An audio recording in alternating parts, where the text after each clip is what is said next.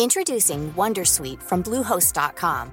Website creation is hard, but now with Bluehost, you can answer a few simple questions about your business and get a unique WordPress website or store right away. From there, you can customize your design, colors, and content. And Bluehost automatically helps you get found in search engines like Google and Bing. From step-by-step guidance to suggested plugins, Bluehost makes WordPress wonderful for everyone. Go to bluehost.com/wondersuite.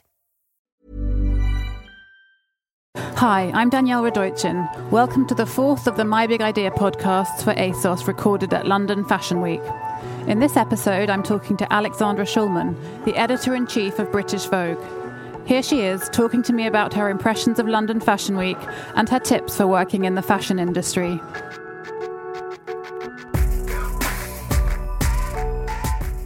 Hi, Alex. Hi, Danielle. Thanks for joining me on the My Big Idea podcast. We're here at London Fashion Week, and you've just been to the Mary Katrantzou show. How was it? It was a very, very classic Mary show. She'd kind of gone back to her roots of these very elaborate prints, and it was very embellished and rich, and I felt she'd had real fun putting it together. Have there been any other highlights for you so far? Well, for me, it's only I suppose it's day 3. And almost everything's been really, really good. I saw Preen before coming to Mary, and they did an absolutely beautiful show. Wonderful. They're very good at mixing these kind of quite romantic dresses with a kind of hard edge. And it had the most lovely kind of hair and makeup. Yesterday, Simone Rocha and Jonathan Anderson were both really standout shows. I felt like they both had almost gone to another level with those shows. I thought that, having come from New York, where everyone's, I feel much more engaged with being concerned about how to sell fashion at the moment and, what business is like, and then to come to London, which is just so kind of still so rich in creativity, and that still being the kind of, the trunk to the whole thing. It's been very striking and quite exciting and rewarding to see. I was actually going to ask you about that, because I guess, recently there's been a lot of buzz about what's been going on in Paris with all the stuff happening around Vetements and so on, and I was going to ask you, and obviously there's been a lot of stuff happening here with Brexit and so on, how you think it affects the creativity of the young designers and what your thoughts are on that. Well, designers that I've spoken to and from what I've seen still seem to really be sort of keeping their eye on the creative ball, and if they've got concerns about what's going to happen post-Brexit, or if they've got concerns about what's happening in terms of a kind of retail model, it's not in any way affecting what they're producing, which is wonderful. Overall, I think the whole fashion industry is very, very engaged in trying to work out what people want and what the best way of providing to customers are. In New York, I went from a Tom Ford show, which was immediately on sale in Bergdorf Goodman and his stores. And then the next day saw Tommy Hilfiger's show, which you could literally shop live while it was on this pier, and they were sort of the two ends of the kind of retail price spectrum, I guess. And it was interesting to see, how that felt. And I haven't got the figures, so I don't yet know how they worked or didn't work. But it was very much the kind of thing that was dominating New York, whereas here it just seems to be much less of a big thing. Although obviously Burberry are making a big deal out of it for their show tomorrow. Yeah. What do you think about that see now, buy now, that whole idea of everybody expecting to be able to own something they see the second they've seen it? I feel mixed about it. I think some people want some things immediately they see them, and some people don't want to have what they see immediately. I'm not sure that everyone looks at fashion from the point of view of what they're going to buy for themselves anyway. Overall, I've got a feeling that it's going to come down to, in the short term, to lots of different models, lots of people trying different things, trying to work out what's best for their audience. It's going to be quite difficult for magazines because we're going to have to navigate everyone's different methods. But maybe in 5 years' time, a sort of completely different model will have emerged. And certainly the idea of these fashion shows is quite a kind of old-fashioned notion where hundreds of people travel around the world to see hundreds of different shows of clothes that in the main aren't available in the shops for at least 4 or 5 months and sometimes aren't ever available in the shops. That is a kind of quite recherche concept. Yeah. And yet at the same time, I think for the creative people in the industry, it's a moment that they really treasure and prize, and it kind of inspires them and makes them able to make fashion exciting. So do you think that's what the point of Fashion Week is now?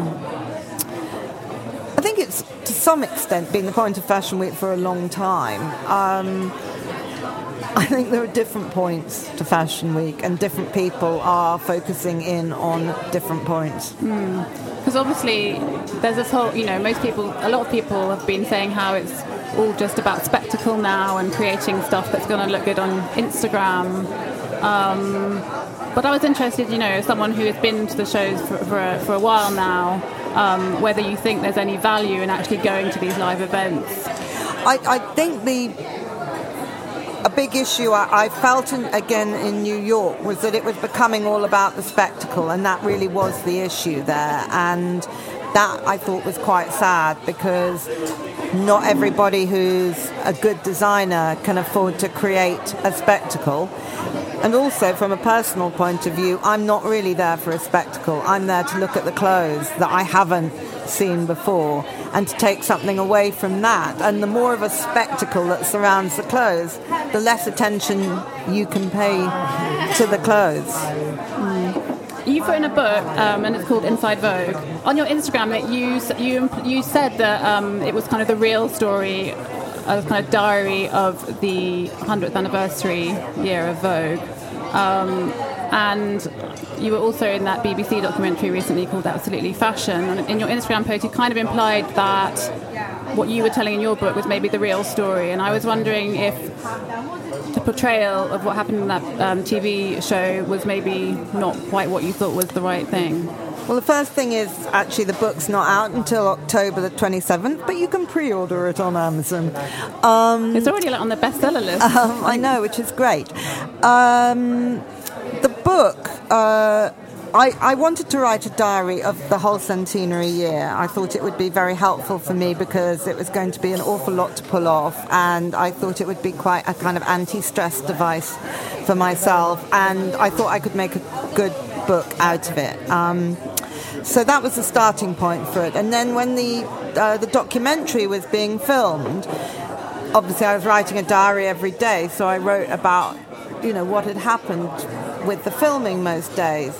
And I haven't changed really anything in the book, despite a lot of temptation to do so where I've seen I was wrong or events didn't pan out the way I thought they were going to. But reading back, when I was reading the proofs of the book, by which time I'd seen the documentary, I was kind of fascinated to see my reaction on the day to what was happening and how it differed to what actually came out in the doc.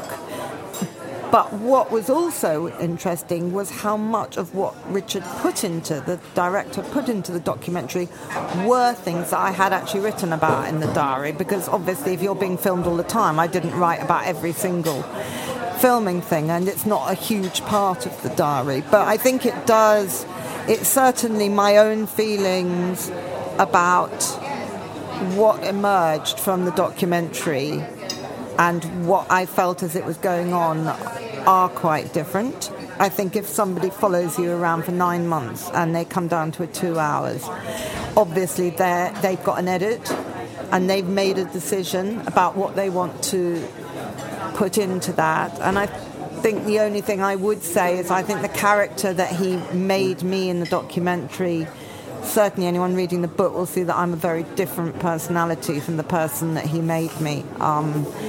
In that, I'm not nearly as fearsome and ferocious in real life. Did you enjoy it? What? Having the cameras trailing you around for all that time? I was interested in the process.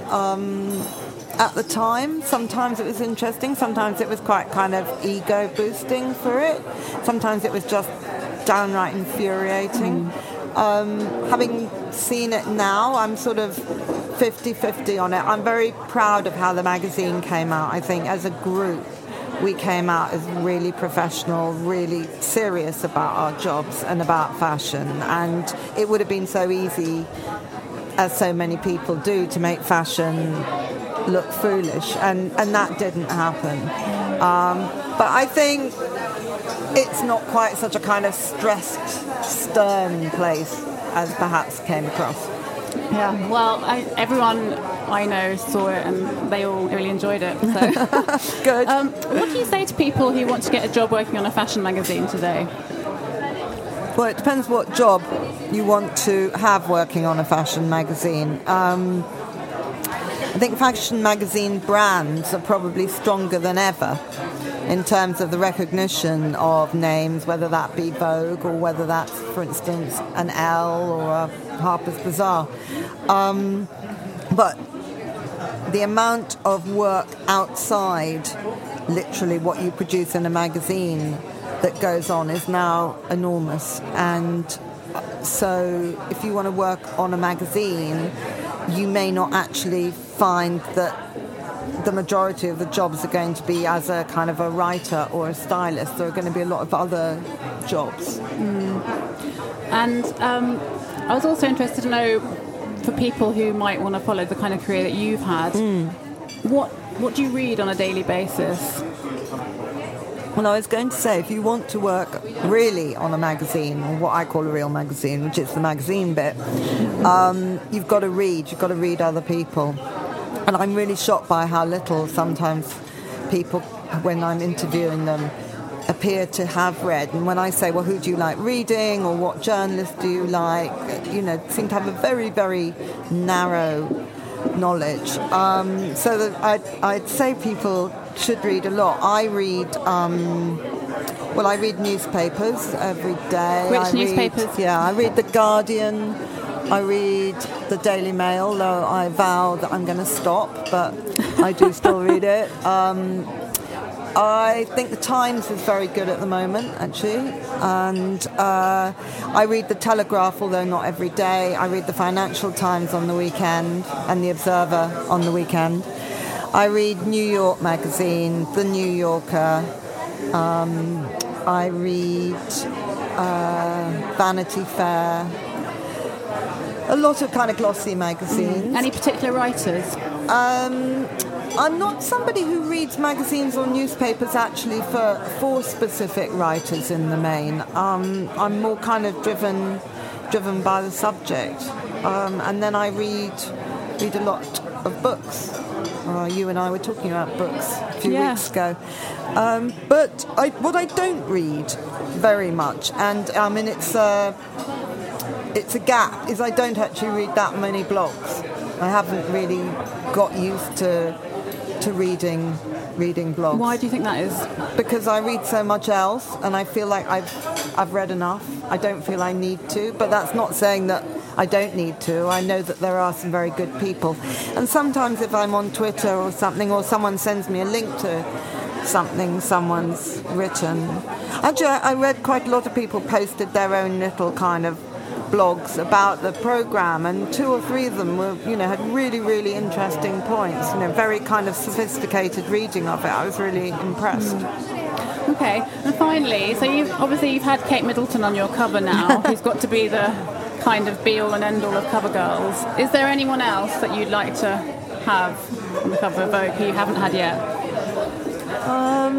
Gosh, that's a good question. I don't think I've got a real ambition for any one person. What I would like is, from the point of view of editing Vogue, I would love it if there were models were allowed to gain a more kind of long-term career. I think there's a real problem in the industry where the hunt for the new the whole time has meant that we haven't really grown any big models who people are interested in. So people say, well, why do you have Kate Moss after all this time? You know, how many covers? Well, people are still interested in Kate Moss. And on the catwalk I just saw, there wouldn't be a girl that most of my readers would even know their names, let alone actually want to buy a magazine because we featured them. So I would like to see people other than us trying to sort of build up models, because I think if you've got a fashion magazine, it's great to have models, you know, 4 or 5 issues a year. And I'm quite keen to try and have a slightly more diverse group of people on the cover. Bit of an experiment for next year, see where we get. Okay, I'll look out for that. All right, well, thanks very much for talking to us. It's great to have you. Pleasure, thanks. That was Alexandra Shulman talking to me at London Fashion Week. Don't forget to download previous episodes of My Big Idea for more advice on building a career in the fashion industry, and you should also check out the ASOS Magazine fortnightly podcast, These Four Walls. I'm Danielle Radoichin. Thanks for listening. Bye.